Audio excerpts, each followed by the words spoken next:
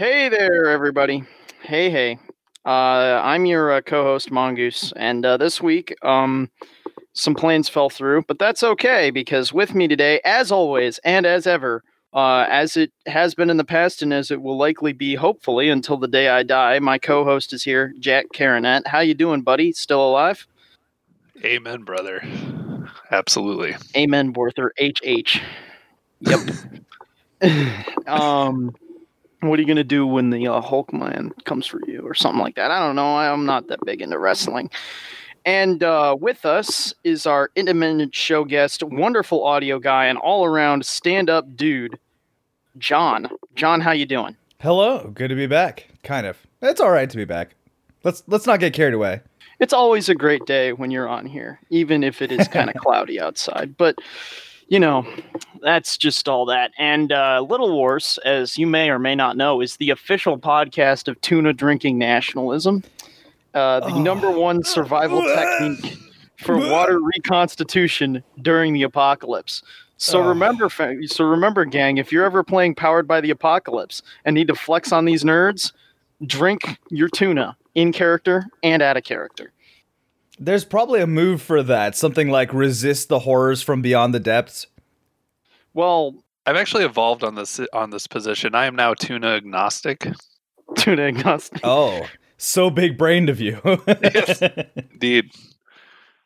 Well, my position on tuna drinking, personally, is that I am of. Yeah, we know. Well, here's the thing. In the context of Powered by the Apocalypse, I think it is advisable because. Do you really want to be playing a game with people that would play Powered by the Apocalypse? I mean, some Powered by the Apocalypse games are all right. Most of them have a lot of problems, and the core Apocalypse world is really, I mean, as we covered on this show, really stupid. But there are some Powered by the Apocalypse games that are pretty awesome. I think you'd like The Regiment, which is a World War II style Powered by the Apocalypse that actually has different rules for covering fire and suppression. I think you'd like that one, but it is indeed Powered by the Apocalypse. I might, but depends on the people that play it, as usual. Yes. But when you're playing with those kind of nerds, Soyim, those kind of people, always a good idea to try to drive them away in a way that makes them make the decision to go away, not you, so you can kind of force it. And that's why drinking tuna out of a can in front of them to gross them out is the best flex in that scenario, in my opinion. I mean, I have much better options at my disposal to gross and freak people out than something that is so inherently harmful to my own soul. But is tuna water drinking harmful to your soul, though? I mean, it's a ritual sacrifice to Cthulhu at that point. Not really. You're just drinking the water that's in the bottom of the tuna can after you eat the tuna out of it. No, that's some Lovecraftian shit. I'm not doing it. I am still unconvinced that tuna drinking is specifically like gross or whatever. Can you support your claim? Yeah, it smells bad. Don't want to do it. See, honestly, I've always used the tuna water at the bottom of the can and put it in a little like bowl and fed to my cats when I had cats. See, that's based and red pilled. That's fine. Cats are disgusting anyway, so. Well, here's the question: is if you had a cat girl. See, there you go. Suddenly, Mongoose with the synthesis of that right. was required. So when you think about it. When you eat the tuna and then give the cat girl the leftover tuna water, that's a romantic gesture. That's fine, but I'm not kissing her that night. She's always going to taste like fish all over. Oh. She's a cat girl.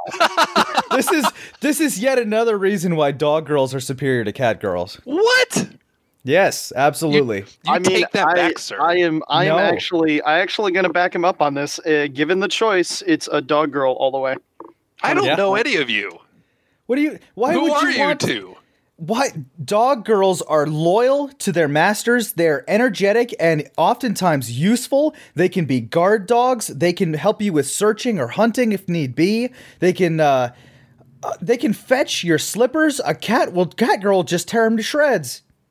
The cat girl won't look forward to when you come home. The dog girl, you leave the door and she'll just like sit there on her butt at the door, and then you open it up, and it's like nothing happened, and she'll freak out every day you go home. Excited. Pounce you and give you licks. Yep. Yes, based and red pilled. Okay, so what's your reasoning for why cat girls are better? They're cute, and that's really the most important thing about a woman, right? Dog girls are cute. Have you seen Momiji? She's adorable. Okay, like certain dog girls can be cute. I'm not specifically arguing against dog girls, but cat girls, come on. The cute ear twitching, the There's nothing a cat girl can do that a dog girl can't do. Yeah. In that regard. Okay, here's the deal. If you want to have the perfect synthesis between the cat girl and the dog girl, you go with the fox girl. No, you go with the Kikimora. No, that's weird scaly foot. We're not doing that. No. Scales are amazing. You need to recant. No, I want her to get. All right, we're not going to go there.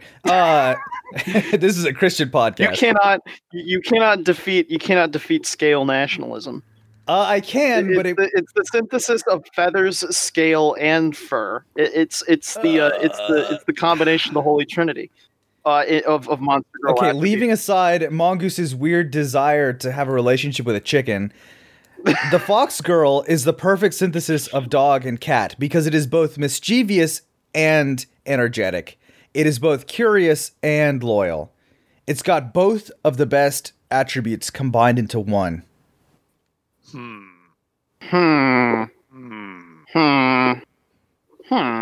I'll leave you to think about this. Well, wait. The fox girl might be a Japanese deity that's going to eat my soul and kill me.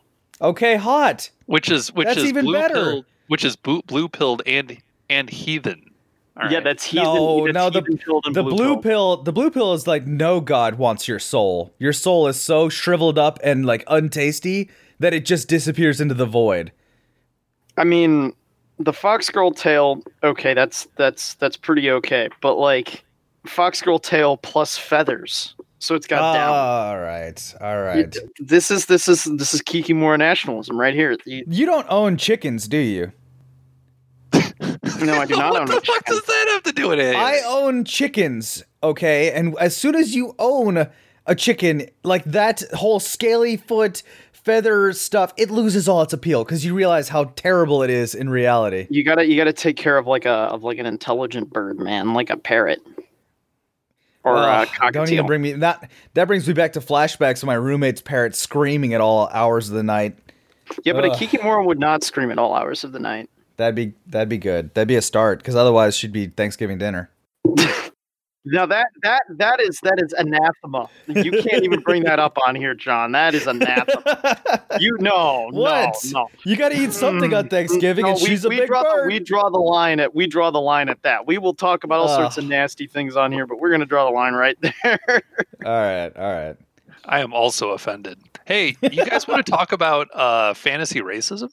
Whoa, wait. I was going to transition into 30K. What is this? Oh, no, fantasy racism. Okay, well, let's talk about. You guys pick racism. one, and I'll edit this transition out. Implying editing. Whoa! I do a shit ton of editing, asshole. I know you do, and we both appreciate it. You know what? Honestly, this is good content. Oh, okay, all right. Okay. So here's my super good transition. That was me inhaling, not snorting. Speaking of irrational hatred of things that look different from you, just like John's irrational hatred of Kikimoras, let's talk about fantasy racism. Now, to start us off here, I kind of just want to parameterize the discussion a little bit, which is really like kind of pretentious speak for I want to get the conversation on track. And oftentimes when you're like playing these games, you come across a lot of soy boys, a lot of bug men, a lot of soyum, as it were. And women. Don't forget women. Well, yeah, I guess. I mean, I see the soy boy as a genderless construct, right? Oh, okay. I mean, I think you can reasonably argue the soy boy has no gender. It's simply an archetype of this like soy, like a soyum. They're soy cattle. Soyum. So soy blobs. Well, yeah, I prefer the term soyum because I think it fits more. Because it's like, welcome to Soy Talk Live. This is your host, Soyum.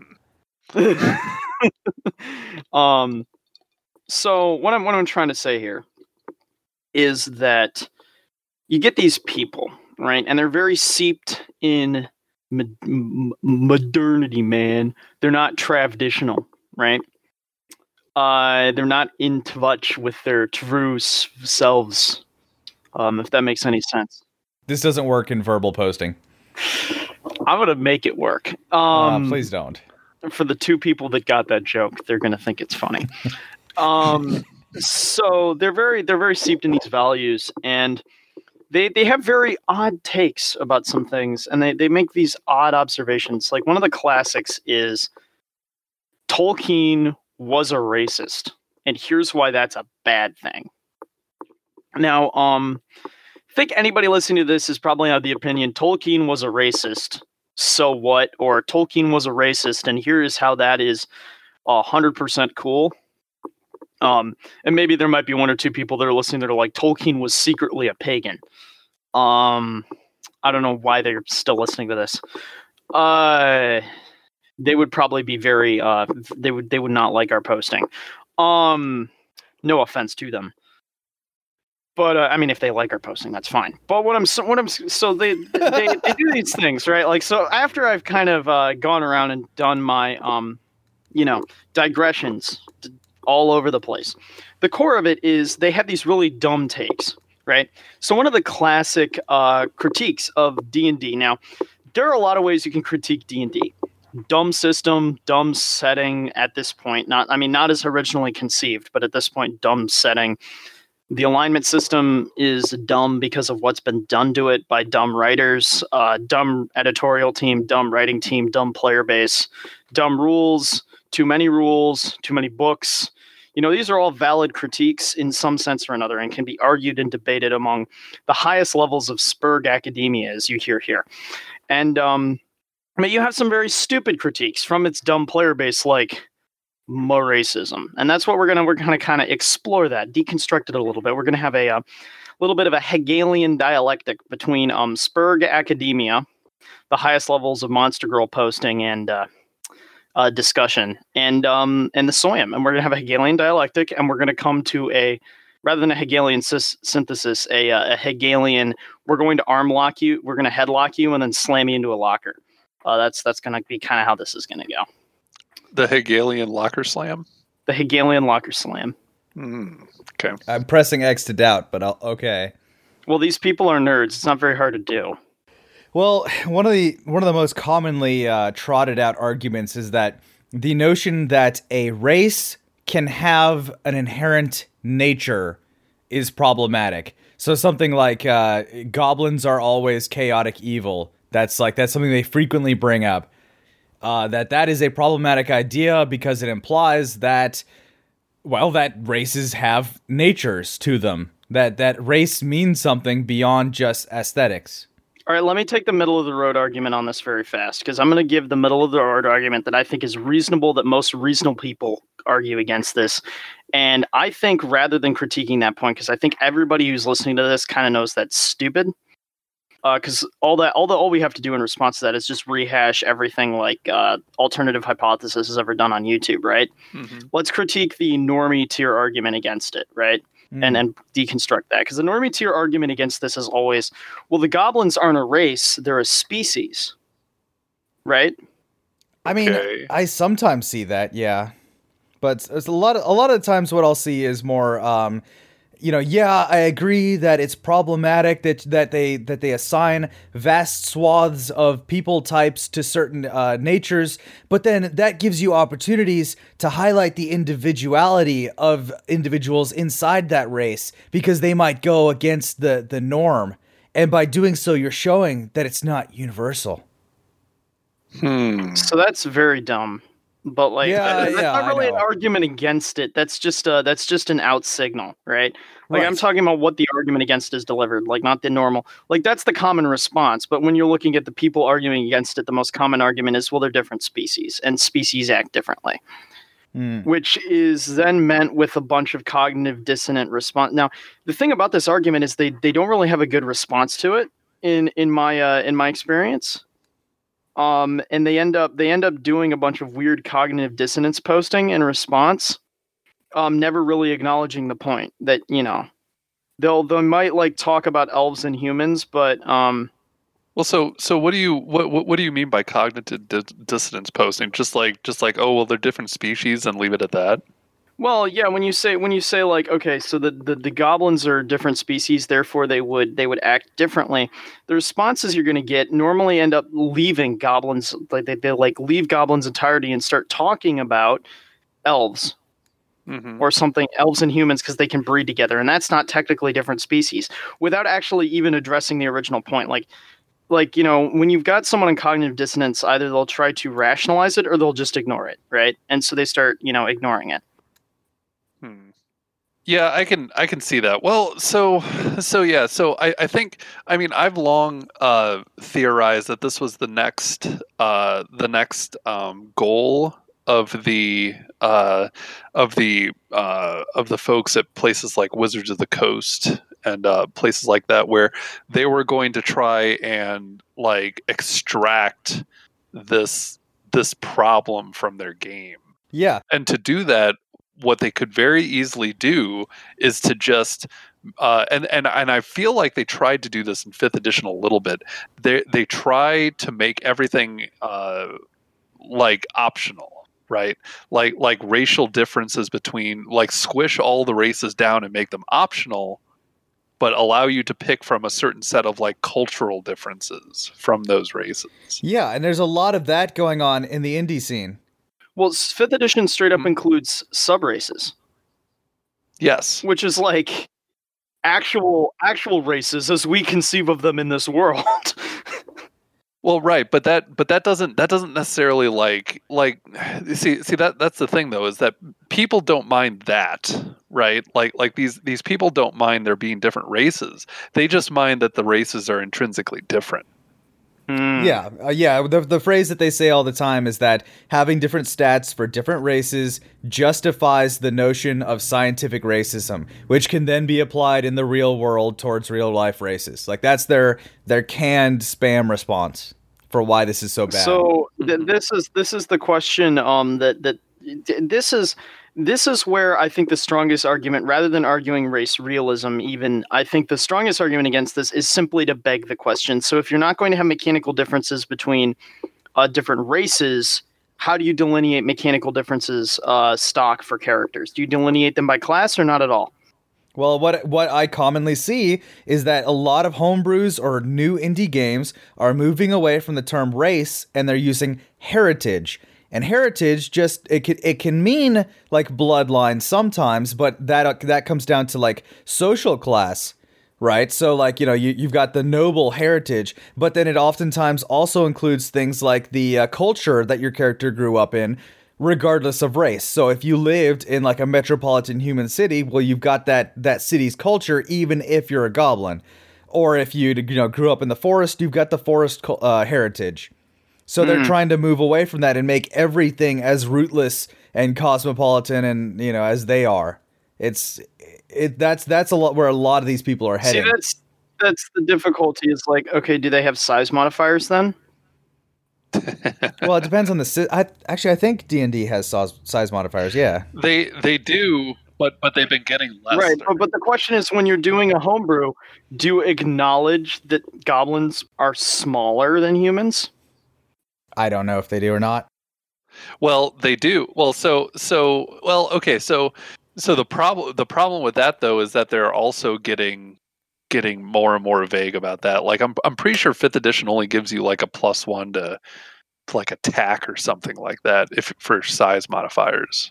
Yeah, the old Savage Worlds edition before the new one actually had, you know, the size modifier affected how much you were hit, how big you were, what you could fit into, and like it gave the opponents a bonus on hitting you and affected your stats somewhat, which all of it made sense, right? Like it was all like fairly normal, good stuff for a size modifier. It kept it pretty simple, but without, you know, I think also that might even be I'm trying to think. It might even just be a way them attempting to simplify the rules, somewhat with fifth edition, Yeah. even rather than trying to move away between racial differences.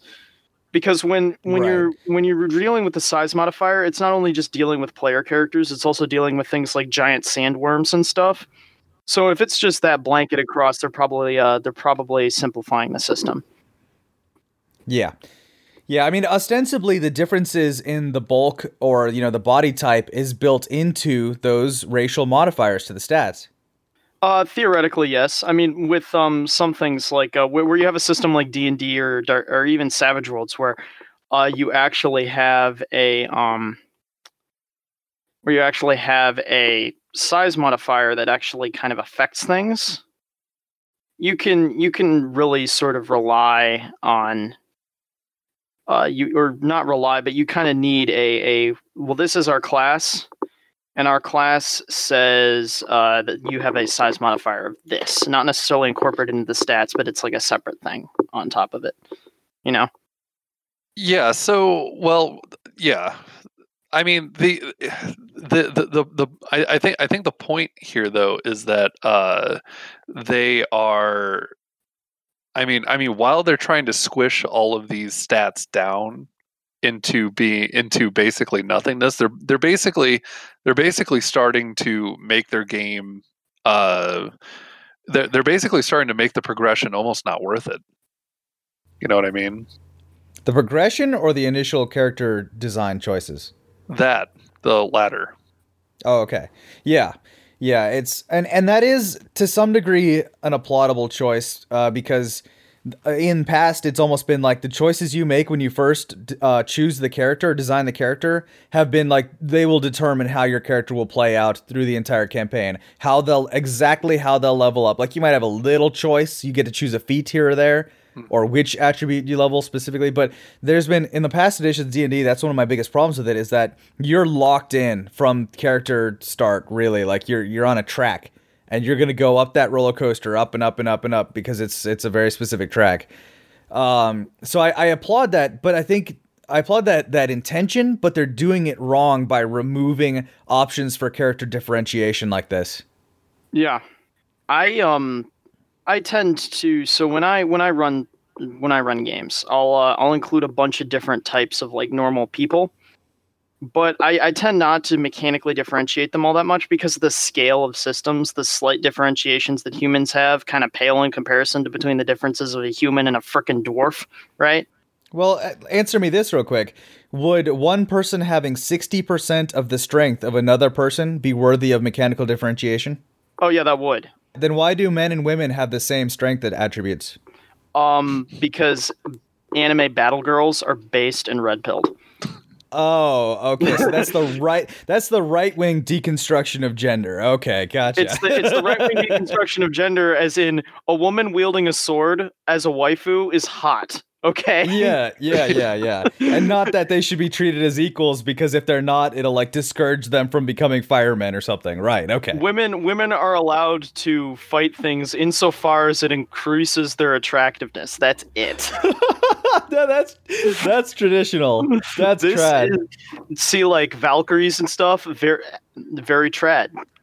Well, and I mean that's legitimate too, because that's why we got a lot of the female characters back in the 80s and 90s that we did, was that like they just thought it was cool, they thought it was hot, and it's a fantasy setting, so it's like, why the hell not? You know, I actually don't have as much problem with men and women getting the same stats, more or less, because it's not as big a deal in something like D&D where it's high fantasy. There's magic freaking everywhere.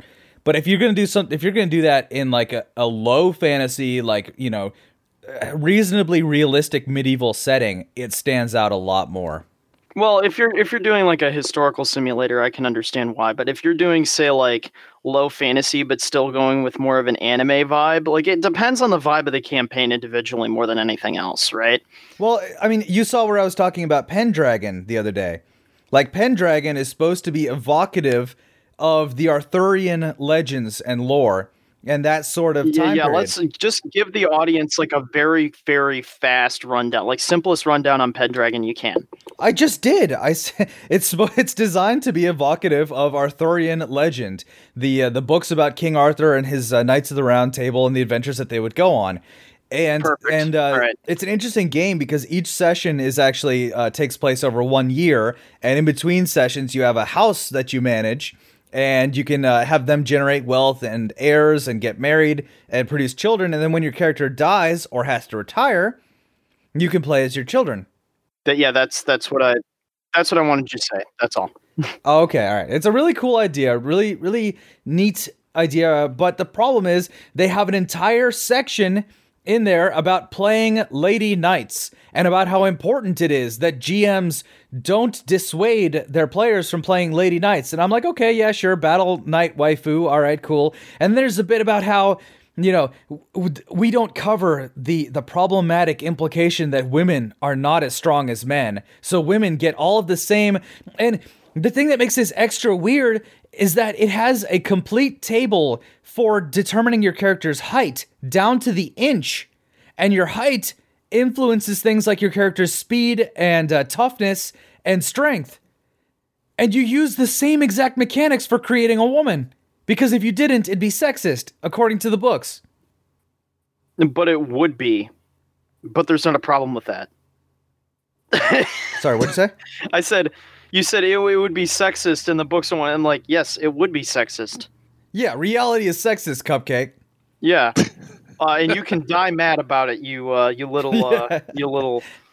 I can't see. All of their insults are so like crass, like P baby or like S Lord. Like, you know, can we like have an insult for someone that is actually like you know, like soy boy? Soy boy's not like vulgar. Yeah. That's just a unique aspect of their psychology, I think. Okay, quit derailing. I'm mad about Pendragon. Quit derailing me. I'm sorry. So I've actually been mad about something as far as D&D racism goes. I've actually been mad about something for a while. So things like dwarves get +2 Constitution, right? Or yes. Or elves get +2 Dexterity, right? Well, yes. Dwarves also get like stone cunning, right? And when you read about the ability, it says that dwarves grew up in an environment where they, had, they were able to, detect various stones or whatever, right? Well, that's kind of a cultural trait, right? And I feel like in the last couple of D&D editions, they have kind of confused the two, right? Like racial perks that you get, like Ultravision or a +2 attributes versus something like how elves used to get. I don't know if they still get it, but they used to get the feat for firing longbows and short bows, right? Because they're elves. Mm. So are all elves born with the innate knowledge like a spider, where they're able to like fire bows, or is this just something that they've learned in their community, right? Well, it's like even when you go to the highest levels of like politics, for instance, you go up to a black senator, and he's gonna play basketball. So that's like a racial feat. Yeah, it's not a problem. It's like a racial feat. Okay. Yeah, they come out dribbling the placenta.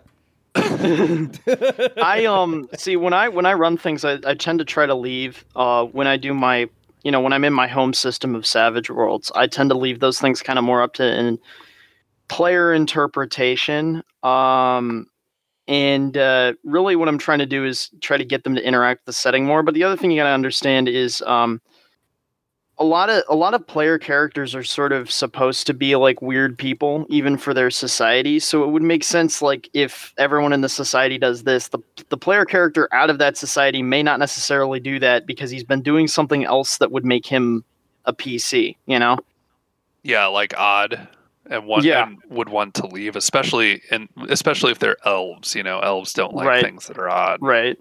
Like, I hate to to like break down back into like fate posting, but you know, Emiya is autistic. Like that's kind of like what sets him apart from everyone else is like he doesn't do normal things. He's just autistic. Like he just repairs things for people and is just autistic. Like that he doesn't do a club, he doesn't do this, he doesn't do that. Like he's just really autistic. That's all.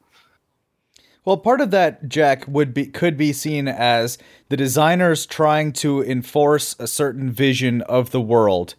So, like, they want elves to be archers. That's part of the world that they envision. And so the way that you go about ensuring that happens is, well, you give every elf the feat that lets them use these bows. I don't like that either. Now, not necessarily because an elf can be anything they want, but realistically speaking, a society needs stonecutters, it needs masons, it needs bricklayers, it needs ditch diggers, it needs woodworkers. Yeah, but you're not playing those. But you're not playing a ditch digger. You're playing as an adventuring elf. Right, I'm playing as an adventuring elf, but there's no reason why my father couldn't have been a ditch digger and I couldn't have learned how to dig ditches as opposed to fire a bow. Which feat is that? There's no feat for digging ditches. Okay, that's my point. My point. My point is purely hypothetical, right? Because again, I'm a rules light system guy, so if somebody wanted knowledge ditch digging, I could make that into some kind of a skill. I agree. That's why I prefer rules light systems as well. But if you're working with specifically rules as written D&D and you wanted that kind of character, I don't see, like, I would say that would be up to the GM. You could go to them and say, hey, my character's never used a bow in his life. Can I swap this for this? And this is the backstory as to why that would make sense. And a good GM would probably be like, any reasonable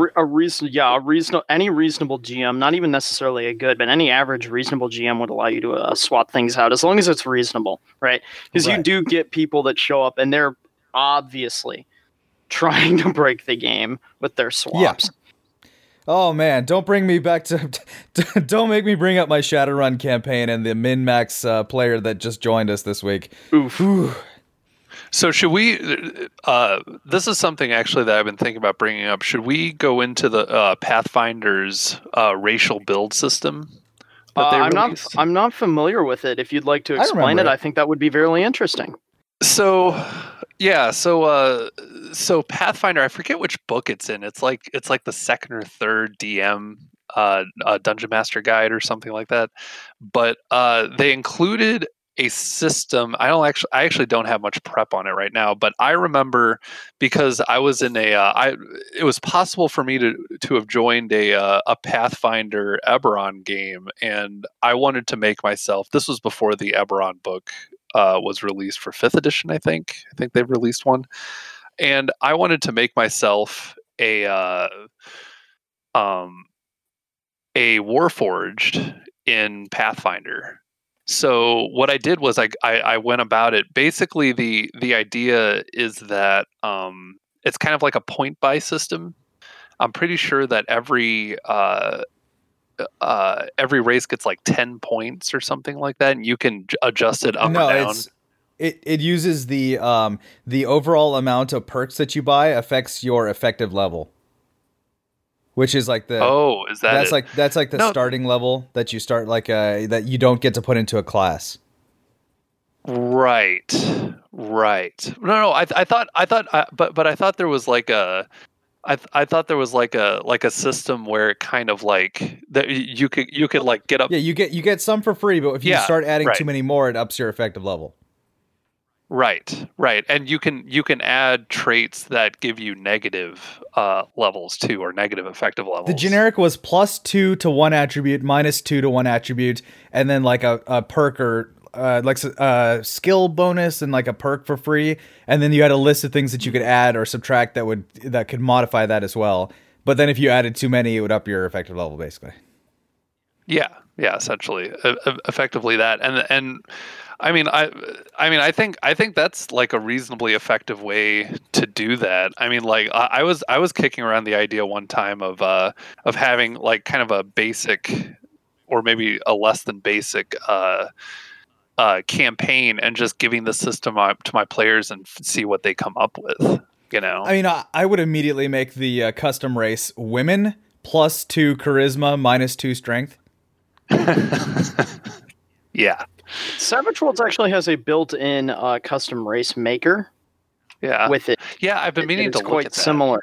And you know what's funny? It just occurred to me is that these Soyum are complaining about the mechanical difference in races, and yet the rules enforce the notion that the races are all equal, they're just slightly different, right? Because they all have the exact same amount of bonuses and drawbacks. They're all mechanically exactly equal in terms of the benefits versus, the penalties. But that's not good enough. They have to be literally equal, literally the same thing in order for these people to be satisfied. Listen, John. All of us are equal, but some of us are more equal than others. I still don't know what that means. I don't know what that means. Yeah. See, Nazgul Gang Rise Up. The ideal system is a classless system with many races. That's the idea. Well then, boy, do I have the game for you. Have you ever played Shadowrun? Oh, I thought you were going to say AD&D. Well, there's also Savage Worlds works well for that. Any number of things would. The difficulty with Savage Worlds, though, is because of the way the system is parameterized. A lot of the things, like, say you want to make a cat girl race, unless it's like drastically different from humans, the optimal way to make it a thing is just like say, oh, they're humans with slightly better eyesight and hearing, and we just roleplay that. No mechanical benefit. Or like whatever. Natural addiction, mild catnip. Yeah, something like that. Yeah. Just the slight things, and then they would just be role-playing kind of things as opposed to like harsh mechanical stuff. Because if you start getting into the mechanics, it's like, oh, this doesn't work well at all. Well, I think that's fine if you're talking cat girls, because if you're really overemphasizing the mechanical differences, you're getting into dangerously furry territory.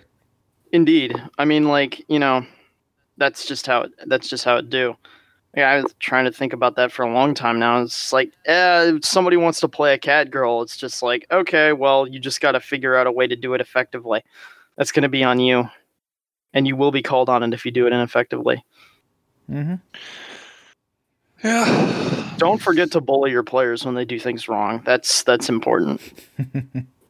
It's the most important, honestly. Yes. So do you have anyone have anything else on that? Not really. Just as I've been saying, make sure that you always include the idea of mechanical differences between races in everything you do, if only to detect that one problematic person who's going to complain about social justice to you, and then you can just not tell them when the next session is. Or you could be me and simply just put out an application on racism Twitter. Yeah, an exceedingly autistic application process. Now, yes, it's autistic, but more so on my end, because I had designed a perfect meta application that it gives me answers based on the way people answer, not what they answer. Gonna have to check this out. Today is the deadline, I believe. Oh shit, I gotta get on this. It's going to be today, tomorrow. It might even be so. I haven't decided when I'm going to call it closed, but there's going to be a certain point where it's just like, it's closed. But it'll probably be like today, tomorrow, or Monday. I don't know. So after you're hearing this, dear listener, you've already missed the deadline, unfortunately. You missed it. Sorry. This is why you should follow me on Twitter at @m_Kikimura. Otherwise, you'll miss out on all your good mongoose lore, like tuna drinking nationalism. Hey, man. It's good stuff. No. You gotta flex on these nerds. Get that extra protein in your diet. You paid for it. You might as well eat it. Okay, so real quick, I just want to complain about my Shadowrun game.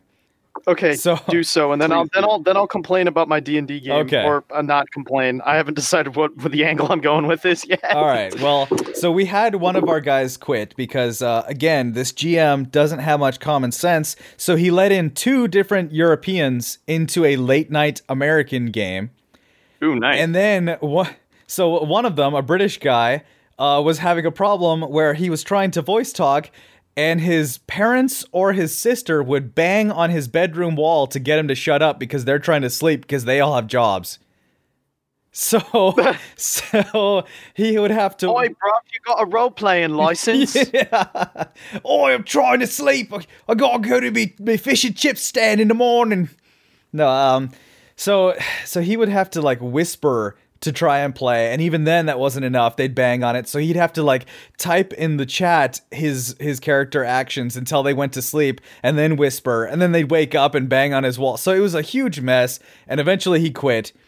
And so like, all right, good, but we still have one other European guy, so that's still frustrating. But anyway, so we were down to 4 players, which is still perfectly reasonable, and I think that's completely fine for a team. We didn't really have anything we were lacking specifically, but there's apparently this golden notion of the 5-man team that we have to have. So the GM decided to do another recruiting run to find somebody to fill in, and he had 10 applications, and the application he decided to go with was somebody who submitted the character idea for a magically empowered troll who's been augmented with BioWare. Lol random XDDDD. I'm 100% sure that's the DM's line of thinking. 100%, I bet you. No, it's not so much lol random, because he did actually provide a backstory that made sense for why he was these things, and you'll never guess what the backstory is. I was a super soldier experiment in a secret lab who was released during a raid in the middle of the night and wandered my way out onto the streets to try and find out how to survive. Nice. If you couldn't see that coming, then I'm sorry. You don't get Shadowrun. That's the NPC you should have, not the I've run that NPC before. Yeah, I mean, it's fine for an NPC, but it also pretty much 100% guarantees that this character will not be interesting to roleplay with. But anyway, so he's a troll, which already costs some points to be a troll, because you get a massive bonus to the toughness and strength stats. Like, I mean, normal human range is 1 to 6. Trolls start with 5 in both of them. Then they can go up to 11, I think it is. That's pretty racist. So yeah, it is racist. Yeah, I think they also have lower agility as well. But anyway, so you can go up. So he's already starts with a massive bonus. Then he's getting the physical adept, which is a type of magician who only uses magic to empower his own body. So he's going to be boosting his own attributes using magic, things like lightning reflexes and boost strength and all that kind of stuff. And then on top of that, he's going to have BioWare, which is a type of cybernetic enhancement that does not impact magic use as much as cyberware does, but is still used for things like, oh gee, I don't know, empowering your own body and lightning reflexes. So he's literally just stacking every source of empowerment possible into one absurd character who's going to be so tough and strong that the rest of us who all built, actual people who make sense in the setting and are interesting to interact with, all of us are like reasonably powerful, not that strong and not that tough. And he's going to have this one character who's basically a tank. So you know what's going to happen. In order to provide a challenge, the game master is going to have to up the dangerousness of the enemies that we're fighting. And it's going to devolve into the rest of us are plinking away with pistols or, whatever, and not doing much damage, but we're being shot at by sniper rifles that could kill us in one hit, just to ensure that this troll player guy is getting enough of a challenge and has enemies that are tough enough that he can actually damage them. And, it makes sense to have that much strength to damage them. I guarantee this is where this is heading. I've seen this before. Sounds like a terrible group. Yeah, I'm so done with this group. I've run into that problem in the past personally when running games. It's something you kind of got to learn. Yeah. I got a lot of my bad habits out of my system in high school. I've learned a lot more. You have to have the wherewithal as a GM to recognize the tone that your players are going for, and when another player is not in line with that tone, and then set them straight. Say, no, we're not doing the super powered, lol, I'm a walking tank that can punch armored vehicles onto their sides. We're going for, these are interesting characters. This is a largely social game. This is focused on exploration, like that. These are all things that should have been laid out, but this guy is just so not involved. He's not doing his job as a GM properly. So it led to bringing in someone who's just going to ruin the tone of the game, unfortunately. Ruined games. I tend to have a lot of those in the past. Well, it's one of the main reasons that I switched from playing to running the game, because I can see all these things and I'll tell the GM this, but he's just so not. I don't know. He's not there enough to, or doesn't care enough, or I don't know what the problem is, but he doesn't see it as an issue. And so I already know where this is going. I can tell the skill level of this game master, and yeah, it's gonna ruin things. It's gonna make it not fun for. There's three of us that are heavily invested in the role play and in our characters and the exploration. There's one guy who's not. He just literally shows up on the session, doesn't do anything in between, doesn't ever characterize, he doesn't do anything to flesh out his character at all. And it's like, all right, that's fine if it's just one guy. But no, I can tell that this is gonna tear the group apart. And it's like watching a train wreck in slow motion and just being like, no, don't get off the tracks. No, you're not gonna. All right, whatever. Yes. I recently finished a game that didn't go off the train wrecks because I have gotten exceedingly good at herding cats. Herding cats, not hurting cats. Well, the way you herd cats is you hurt them. The stick is better than the carrot in that case. Let's be real. Well, yeah, carrots work for rabbit girls, not cat girls. True enough. Killing Bites was a good anime. Totally 100% recommend, by the way. I don't know if you've seen it or not, John. You would love it. I have not even heard of this, but I'm intrigued. I'll talk to you after the show. It's something you need to watch. Okay. You in particular. Now, since I've been like moving around a lot and stuff, I've been building groups of new players around me everywhere I kind of end up. So what this means is I've gotten exceedingly good at inculcating people into a system they've never played before, realizing what to do, and then I have also gotten exceedingly good at recognizing new player archetypes. Like, you got a lot of classic archetypes. Like, one of the classic archetypes is you've got the guy who has no idea what he's doing, just does random stuff, copies tropes he likes, and then doesn't have much fun because he doesn't really exactly understand what he's doing. There's the surprisingly competent new guy who actually should be in a more experienced party and is being dragged down by everybody else. There's the guy who thinks that this is just a Bethesda game and treats it like such, and then proceeds to get his face kicked in by the world.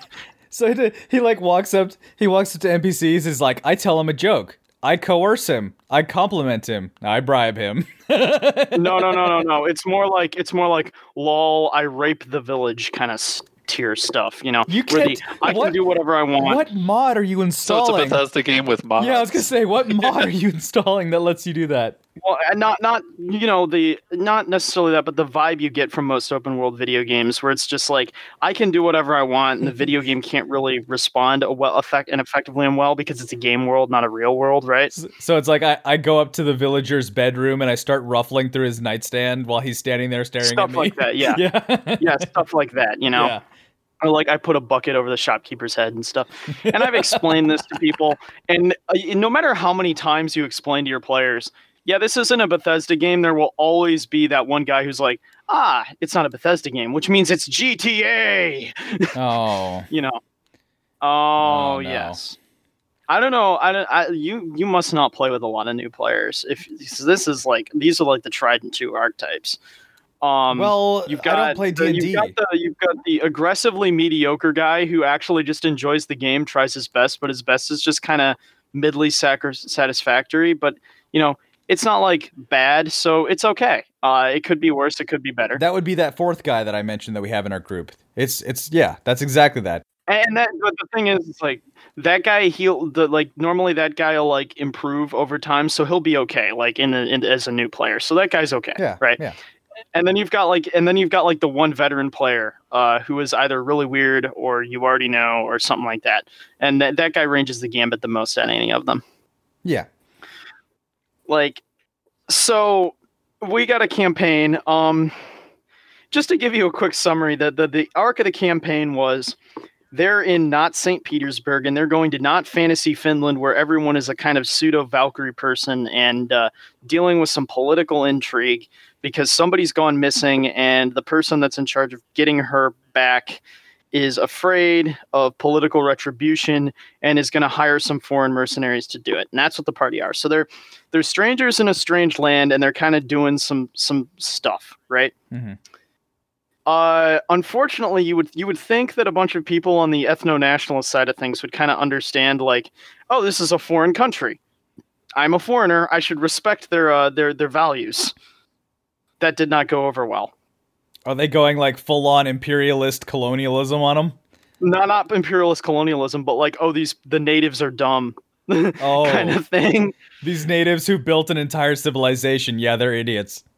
Right, like, and it's not even like an incompetent civilization. They have their own like bizarre native religion, obviously, like that's different, and it's weird because it's different. But like everything else is pretty conventional. These aren't like, oh, dude, we're gonna sacrifice the human being on top of this like giant plinth. It's more like, oh, they have different courtship rituals. They eat different food than you, and they speak a different language, and they have little wing things growing out between their temples and ears, like a Valkyrie, and they just sort of stand around and do normal stuff. And they have different types of alcohol. Like they're not like they were not that far off, right? Now, obviously, they were like, oh, these people are weird. They're foreigners. Like they're doing the bit normal. Like, you know, they're being hospitable, but they're not being like, hey, you friendo, you know. Yeah. So, you know, they do the weird thing. So 3 weeks in, I think we had a party member get his arm. Okay, so the party starts to do this kind of stuff, mistreat the general area. It kind of reaches an apex point where they're riding on a barge between a lake and another lake down a river to get to a large city so they can do some investigating and go some other places. And one of the players decides. So one of the boat guys, I forget the exact reason, he had tied himself to the railing to go down the side of the boat to retrieve something or something. I forget exactly what the deal was, but he had gone down the side of the boat, and this dude just thinks it's a genius idea. I'm going to take my axe and chop the rope and let this dude fall into the water. What? Of course, this is like October in not Finland, which means if you fall into the lake water, you're dead. What was his reasoning for that? There was no reason. Like, what's your reasoning in GTA where you just start trying to shoot everyone you possibly can? You don't really do a reason. You just think it's going to be fun, right? I don't play GTA that way, but all right. Well, I mean, people do that, but like, well, of course you don't. You're you. Like, Sorry, I'm not worse. I don't know what to tell you. Well, it's not that. It's just like it's difficult to explain. I exactly, like, he didn't have a thought process behind it. So he gets locked up on the deck of the ship, as was tradition back in those times. Is they wouldn't necessarily have brigs; they just chain you to the deck. So he was chained to the deck, and he is acting as though this is some form of grave injustice. What? And I was about sorry, that's my mistake. I was about to ask what is his reasoning behind that. I apologize. I take it back.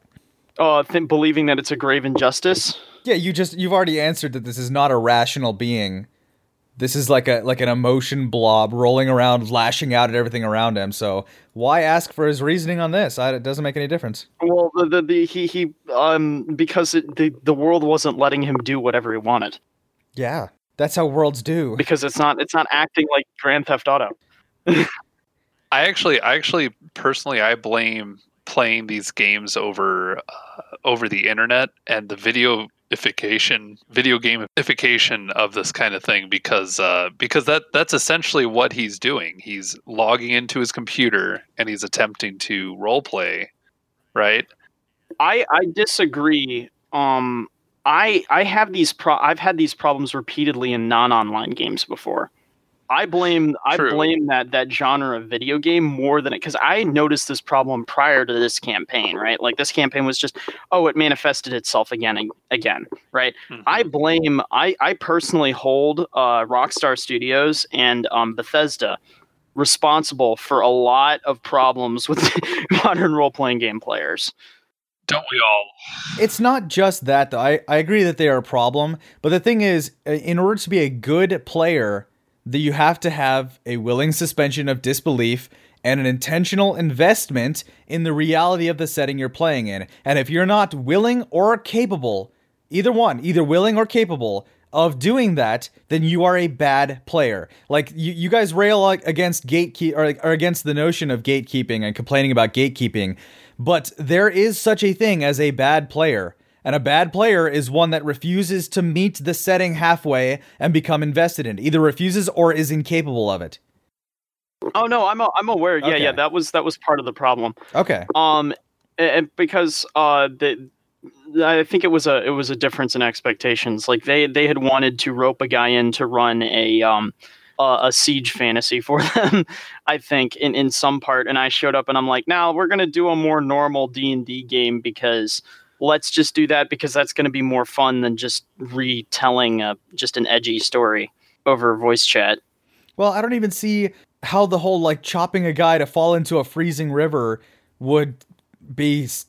I don't know. I'm sorry. I'm having trouble wrapping my head around this. Let me continue with my interesting narrative because it gets worse. Oh. Because another party member also sees this as a grave injustice and decides that he needs to extract revenge after they get to the city, and the way these people run law is you either go to one or two courts. You go to a martial court or you go to a church court. They ended up in martial court. So that just means physical punishment. Right? Must include physical punishment.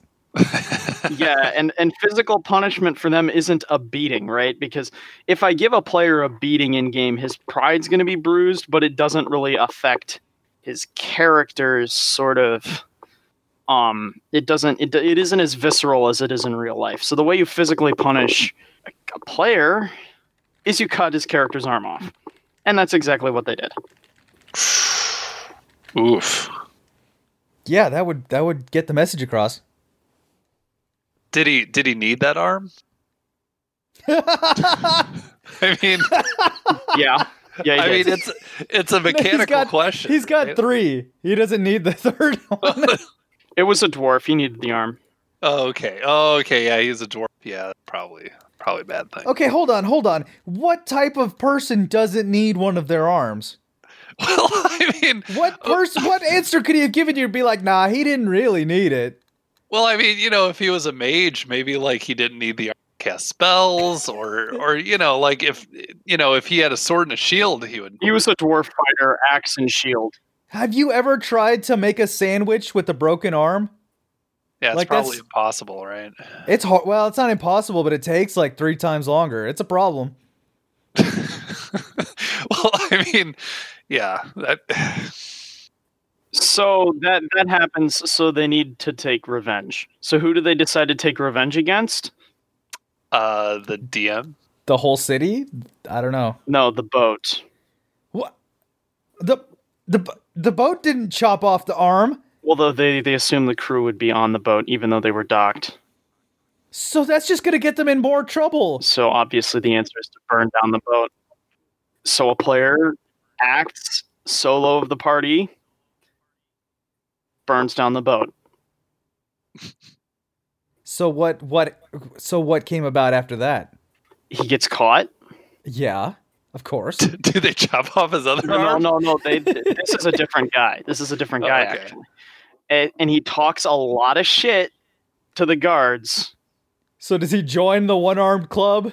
They get fed up and just kill him in prison, and then tell the party that he'd been sent off to a penal colony.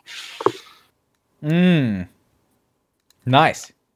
That guy, the guy whose character died, he got it after that. Like very quickly, he kind of realized, oh, okay. So here's the question for you: did the rest of the team talk about rescuing him?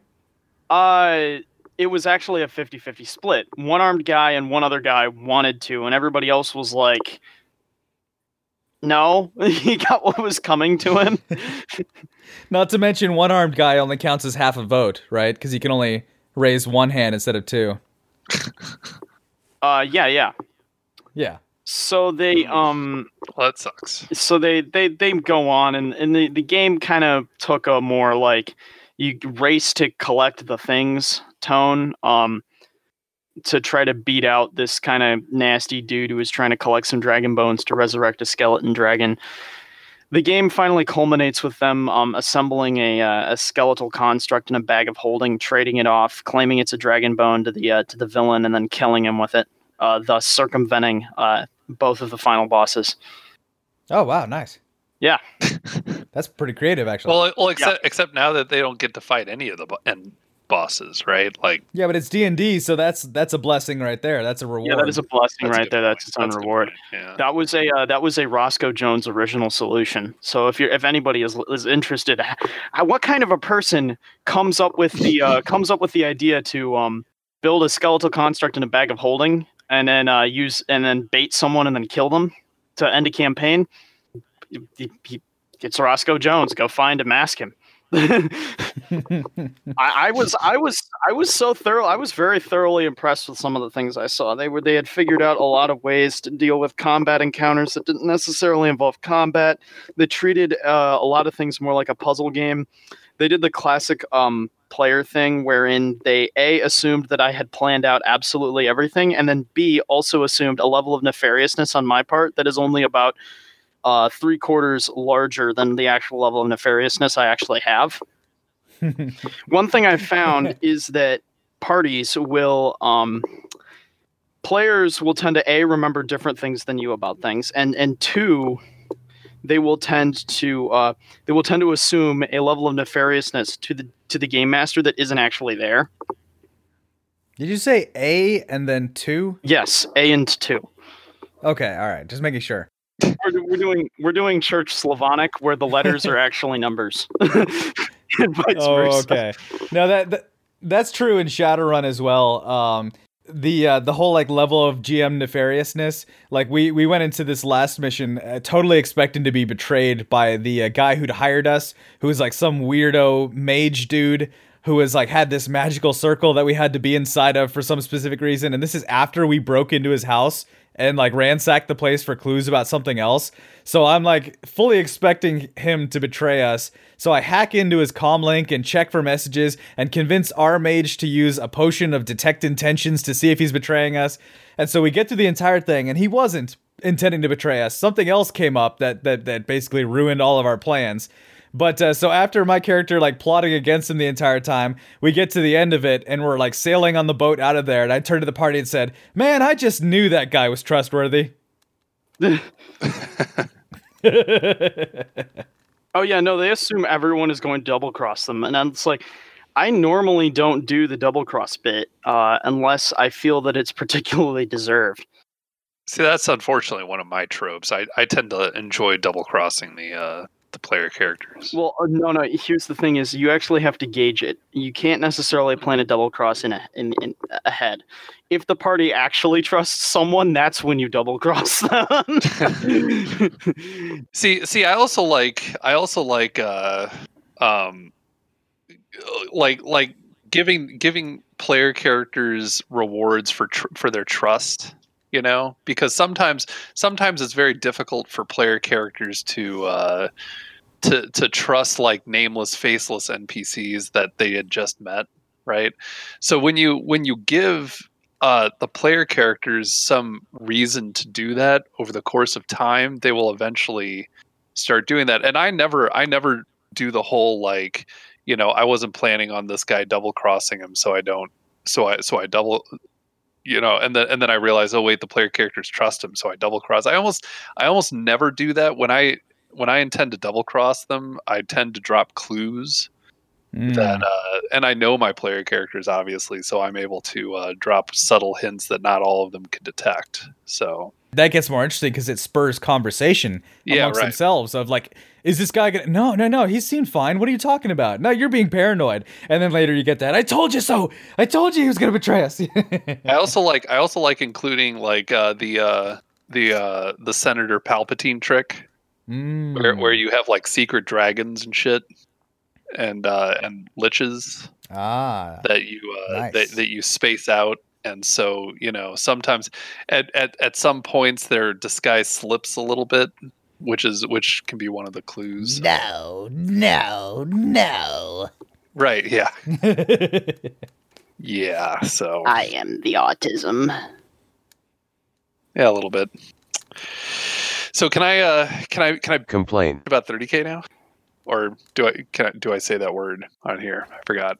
You already did, so it's fine. Sure, go ahead. Go off, sheep. I'll bleep it out and nobody will even know what you said. They'll think it was like really bad. Excellent. Very good. Very good. Yeah, so now that we're like an hour into the thing, I'm just like my excitement level has dropped. Basically, so we got Sanguinius, right? We got Sanguinius. We still no book, Forge World. We still don't have a book. We still don't have Malevolence, right? And Fires of Syraxis is never going to come out. And yeah, although there have been a lot of leaks of Malevolence lately, so I don't know. I am waiting with bated breath for it, but honestly, I'm kind of confused as to why I should be, since since the last book was very very iffy, and with some staff shakeups, let's just say, I'm not exactly thrilled about seeing their next work of art, unfortunately. So, thoughts? Have you guys seen any of the leaks? No. I have no strong feelings one way or another. My strong feeling is don't play 30K, spend your money on something that isn't gay. Dab. Disavow to a certain extent, but over time I'm coming to that conclusion. Yeah, I mean, like, slowly you purity spiral. Slowly I began to hate them. You purity spiral to the point where the only acceptable war game to play is chess. Yeah, and even then, it's like I only play the white side, right? No. You got to play war with cards. Yeah, but there are no minis for that though. That's why it's pure. The only acceptable war game is to buy a sword and learn how to use it and fight other people with your sword. Is LARPing. It's literally LARPing. No, it's not. It's not LARPing. It's historical European. It's historical European martial arts. Okay, trad. No. I just want to LARP our way into Civil War II. Can we do that?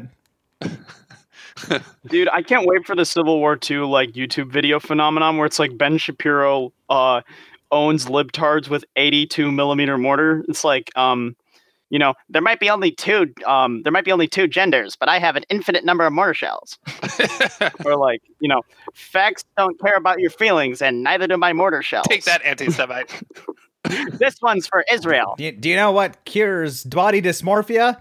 Getting blown to pieces by my mortar. Yeah, exactly. Thunk. Now that would be based. That would be, that would be a funny YouTube video. Now, insofar as equipping Ben Shapiro with a mortar, that is an enormously horrible idea. That is a slippery slope. And the reason that the slope is slippery is because it's covered in Palestinian guts. Ugh. That's a big disavowal right there. It's a very dark metaphor, but it had to be made. Yeah.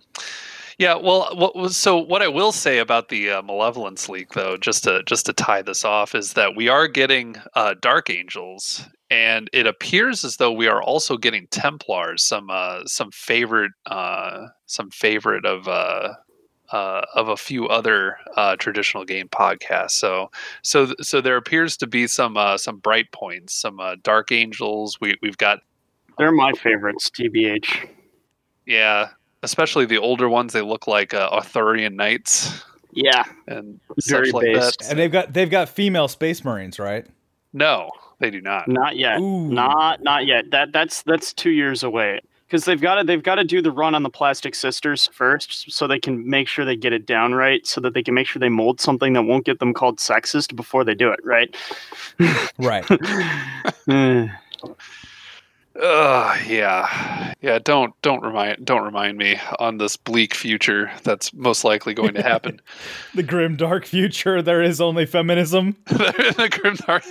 I'm gonna use that. But yeah, in the grim dark future, there's only feminism. But yeah, no, I mean, like the Blood Angels have a few interesting pieces of war gear, but they're and apparently they're going to get a jump pack dreadnought.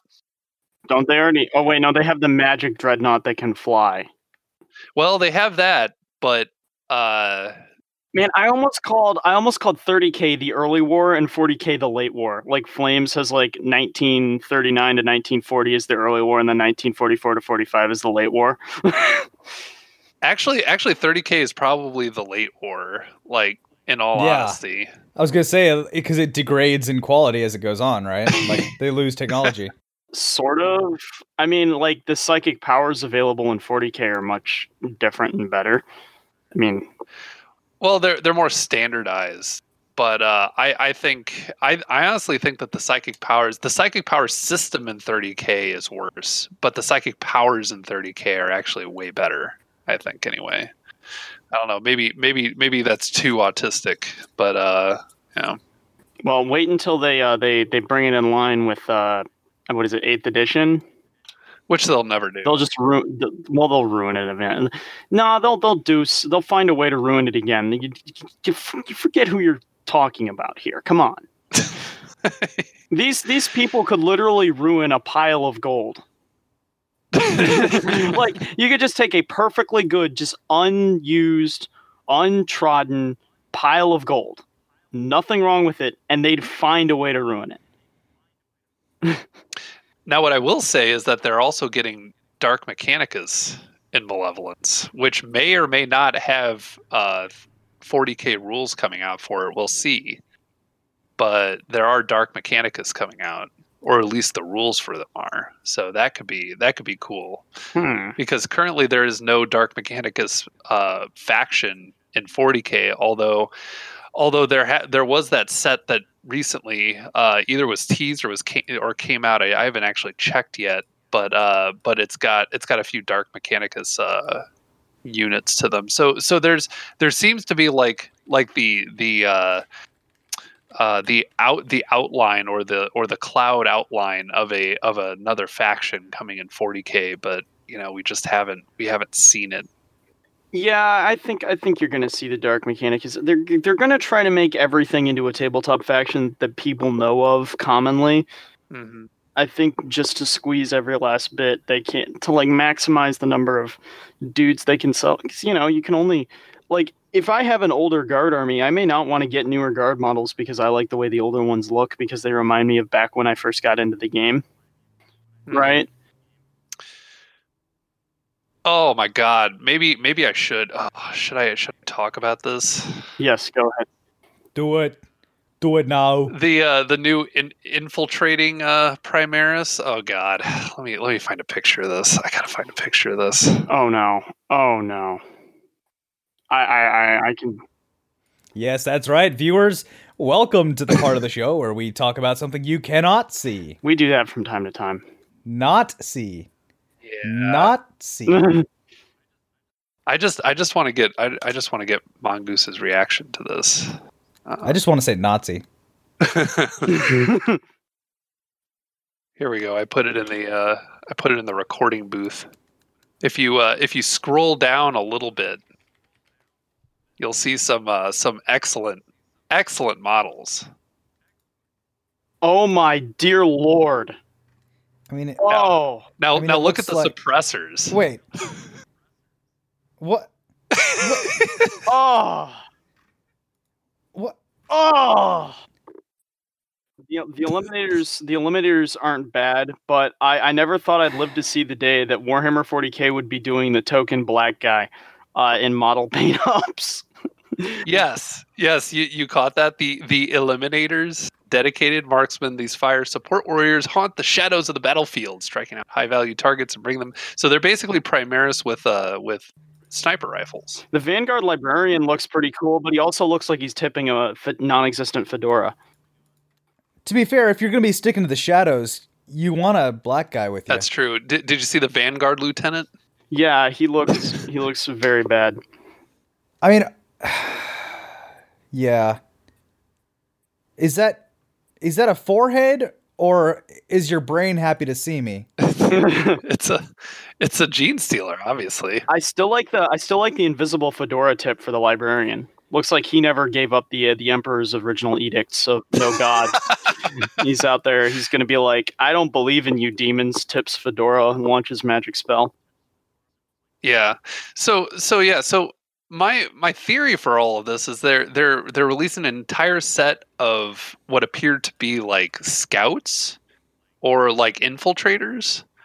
They're basically trying to take the Death Watch's shtick, as far as I can see, anyway. I like how they're stealthy infiltrators that are bright blue. Yeah, but the librarian has a cool camo cloak on him. That's right, cool camo. Actually, that seems like a Splinter camouflage pattern, like something the Nazis would use. These guys might be a little too racist. And their petticoats, right? Got like a petticoat Splinter. But why are they blue? Because why would you have the stealth faction be blue? Because they're ultramarine. Because they're the stealth faction of the blue faction. Right, I forgot. Actual camouflage is inferior to brand recognition. Sorry. Well, if you're GW, yes. Yeah, sorry, my bad. So that's all I wanted to. That's all I wanted to. These are some of the most hideous models I've ever seen, and they're probably all monopose too.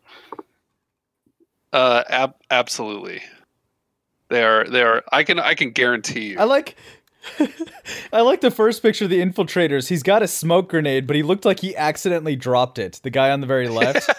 It's like it's fell out of his hand. Like, he's not tossing it to provide cover. He's like, hold on, brothers, I'll provide oh shit, hold on, brothers, I dropped my grenade. Oh, no, the other thing about this is, if you want a good tactical looking model, there are companies that provide cheap monopose, like modern military figures that you could very easily just throw some 40k bits on to get a very cool sci-fi looking soldier out of. I mean, come on. Yes, I absolutely agree with you. Some of the best models I own that I haven't painted are these 5 Desert Storm era United States Marine Corps Commando guys that are just monopose pewter, and they are so spectacular looking. Yeah. Now I just posted the Game Workshop's link, and that all these models come in a box with some Chaos models, and I wanted to get your reaction to these because I have a reaction to them. I just wanted to see what your reaction to these Chaos models were. Chaos models? Yeah. Ooh. These are pretty edgy. I mean, significantly better than the other ones, right? I would say so. I mean, they look edgy, but Chaos has always looked edgy. But in terms of like, which of these models would you rather own? I'd rather own the Chaos models. Yeah. Like the goat skull guy with the fire coming out, who's obviously like, I am the demon sorcerer. Like, dude, yeah, that's cool. I mean, they look. Holy crap! This is $175. Yes. Yeah, the whole box set is $175. This is worse than Lego. Yeah, there's a reason, like, if I was going to play a game in this scale, I'd be playing, I don't know, Bolt Action. Yeah. Bring back Micro Machines. Okay, no, here's an even better thing is, these are all monopose. I don't know, this is like the same, this is less than was in the Dark Vengeance box set. And that box set was only $100. Mm-hmm. You noticed that too, huh? Well, so they also included in the Dark Vengeance box set. They also included a lot of heretics, which although they're smaller, I mean, you know, they were chaos cultists, and those were really cool detailed models. Yeah, I have several of those. In fact, I'm pretty sure I have all of them except one because I never really bought the Dark Vengeance. I bought them piecemeal, but still, yeah. I traded mine off for some Scout Sentinels, but they were very cool, and they were very nice little detailed models. Mm-hmm. But their detailing was like actually made sense. Yeah, I used to play with Legos. So yeah, I was thinking about getting some of these chaos models piecemeal, but I can almost guarantee you that the chaos models are probably going to be way more expensive because they're simply better than the other than the Space Marine models. Yeah, no, who wants those? Did you notice that the suppressor's boot is like twice the size of his head? Yes. You mean the flying guy with the massive fucking gun? Yeah. Yeah. No, with the even massiver shoes. Yeah. Like his shoes are twice the size of his head. Well, you got to have massive shoes. If not you know what more. they say about big feet? Flying Space Marines. Apparently you need him to fly, I guess. Yeah. Where do you think he generates his lift from? Not the jetpack on his back. Yeah, it's the feet. It's the gigantic boot. Okay, it's gotcha. Warhammer. What are you expecting? All right. I mean, this game is going to hell very quickly. I can't deny that fact.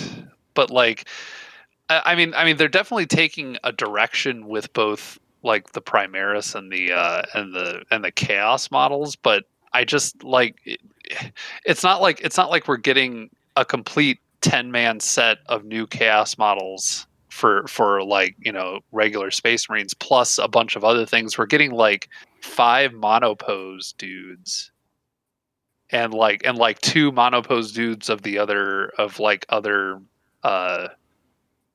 squads, right? Like we're getting 2 monopose obliterators, 2 monopose what look like possessed, what look like 10 monopose Chaos Space Marines.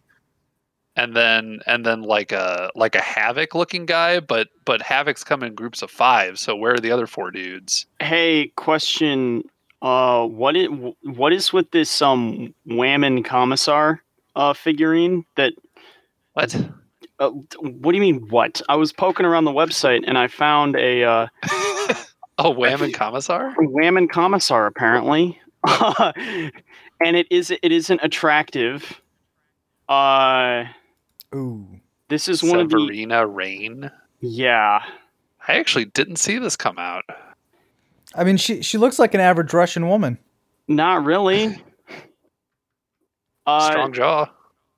Yeah, but she doesn't have like the no boob plate.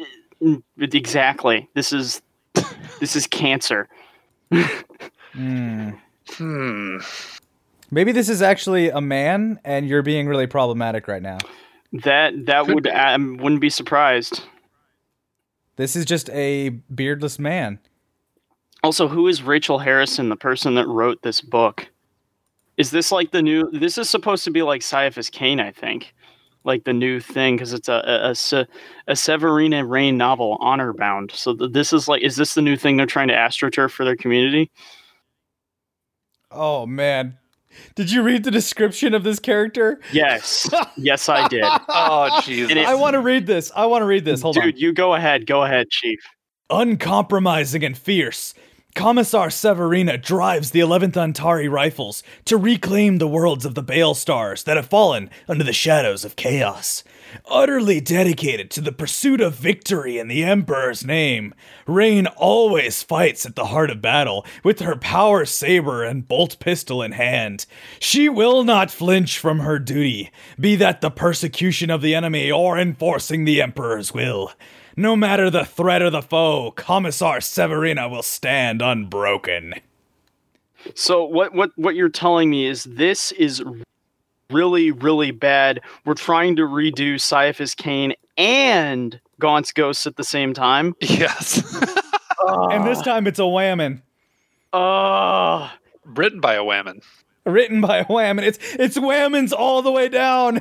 That description you read me is like they're trying hard to make those two characters into one thing for like the new fan base, but what they don't realize is they could just re-release all the old stuff for that stuff, you know, and then remake a nice like Gaunt model and then just make Gaunt a playable thing, you know.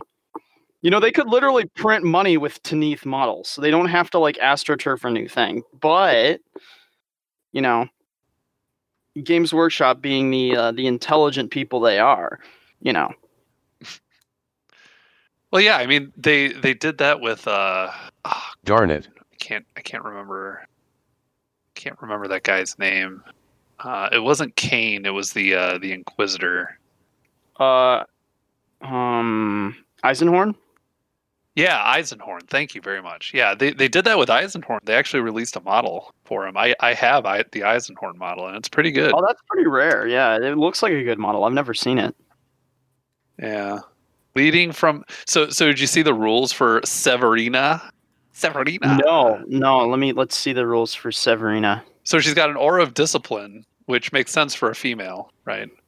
Yes. Well, all commissars have that, so... Yeah, that's true. I mean, if you think about it, actually, commissars follow the naturally feminine escalation of violence, right? They go immediately from telling you something to shooting you. Oh, that's a good point, yeah. Like, male leaders would have, you know, steps in between just, like, immediate application of violence. But the commissars don't operate that way, well, so... Commissars are in 40K. Commissars are supposed to operate on that, and like it's kind of over. Like the fan interpretation of the setting versus what the setting is actually trying to convey at points diverge, and like the interpretation of what the commissar is one of those points. Mm-hmm. Well, yeah, they're supposed to be unflinching and uncompromising, right? So her pistol's name is Penance. That's very close to penis. And it's not even a masterwork pistol, because masterwork would have damage 2. This says strength 4, AP -1. So it's... Don't know anything about that, but I know that she has Evanfall. Would you say that she has Penance Envy? I think she does have Penance Envy. Now that I'm looking at it, yeah. So, and her weapon skill and ballistic up, save 4 up. It just seems like a normal Lord Commissar. Yeah, just with like an extra like boost, like a small boost. If the model was good looking and she had like hair worth looking at and stuff, I'd say it was actually like, you know, not that bad, but you know. Maybe they made her ugly because like the soldiers are supposed to be running away from her and towards the orcs.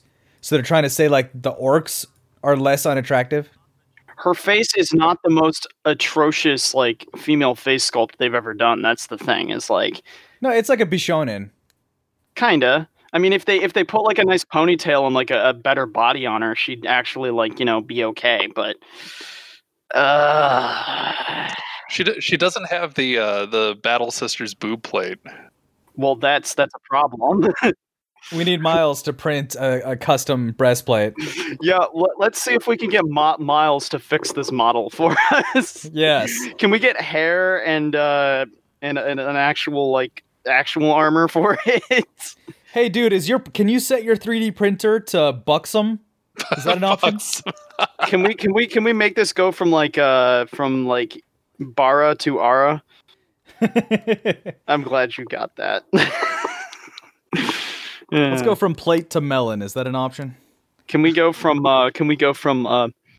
we just on an Ara scale, on the Ara scale of model attractiveness, we need to go from like a 0 to a 10. Okay, is that possible?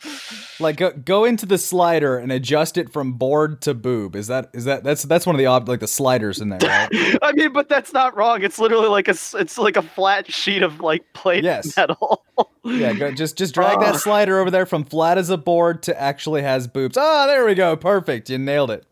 I am. Oh my god, this is infuriating me the more looking at this. So I'm reading some of the rules for the Primaris Space Marines and Shadow Spear. Shadow Spear, by the way, is the box set. I'm reading some of these rules and they're just like, oh my god, because they would work so well. Like it's actually got a suppressing fire rule. If this unit destroys any enemy models in your shooting phase with its accelerator autocannons, the destroyed models unit cannot fire Overwatch until the end of the turn. Why don't more units have that? Can't I have a suppressing fire on, like, I don't know, the guys with heavy bolters? Because then you wouldn't have to buy new models. Right. New baby carrier flying comically oversized gun models. Yeah. With a boot the size of a guardsman. Right. And these guys have bolt sniper rifles, and my Death Watch do not. I am mad right now. Pissed off. I'm like, this model right here is disconcerting for the Sisters of Battle we will eventually see come out. Oh, that's a good point. I didn't think about that. Yeah. And the Sisters of Battle, mark my words, will be the model by which the female Space Marine is formed. The Sisters of Board Chests. And it's not even like the Sisters of Battle were even that good like female models to begin with. It's just that they weren't bad. See, but I would have to push back on you though, because the other two female models that have come out, the one for Blackstone Fortress and the Inquisitor Greyfax, both have boob plate. So we may actually be getting boob plate in Sisters of Battle. I still posit that this commissar is transgender. This is clearly a man who has transitioned to a woman. Have you ever seen, like, again, with these model scales, like, it's a very good point. I grant you that. But with these model scales, it's difficult to tell. Like, if you ever look at the Sister of Battle models, they have some serious problems with their faces, too. Oh, no, I'm just talking about the body type. Well, yeah. Well, I mean, naturally. No, not naturally. This is not natural. Yeah. Oh my god. I don't even want to repeat this. Do it. Okay, so remember the snipers, the eliminators, because they eliminate things? These guys are your dedicated Primaris snipers, but with their firepower died up to 11. I'm not joking. Thanks to the genius of Belisarius Call. So do they like roll a D11? Like, what does that mean? It means it's cringe. It's horribly cringe. It is very cringe. I'll give you that. So cringe and blue-pilled. Oh my lord! And of course, there's a new lieutenant in Phobos armor. Mongoose. Remember the lieutenants? All like 9 of them. Yes. Yeah.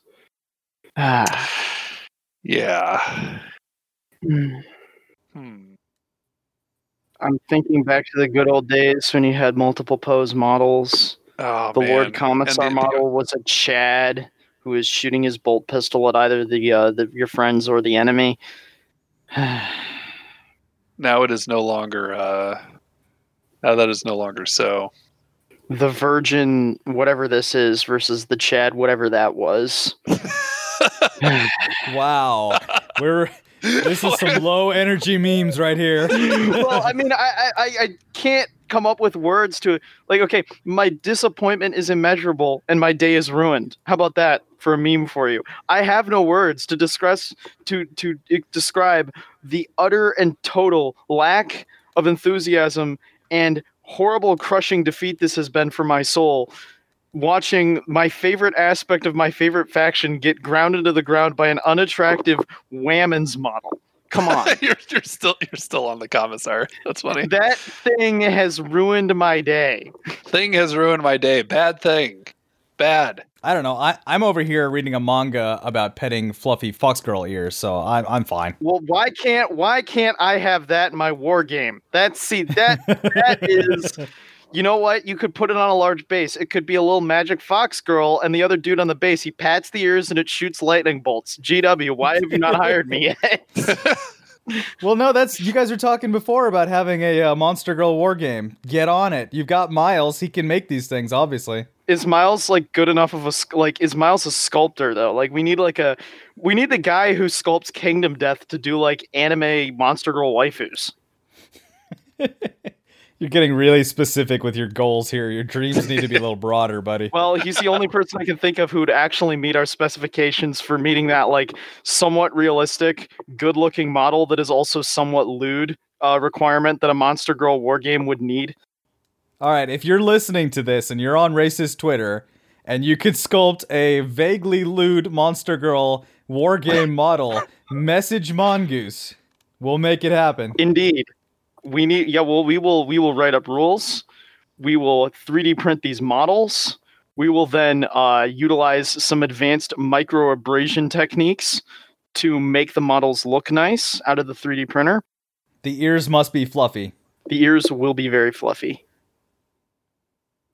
And then it'll be good. The black pills will cease. I will stop blackpilling if we had an anime Monster Girl war game. That's what we need.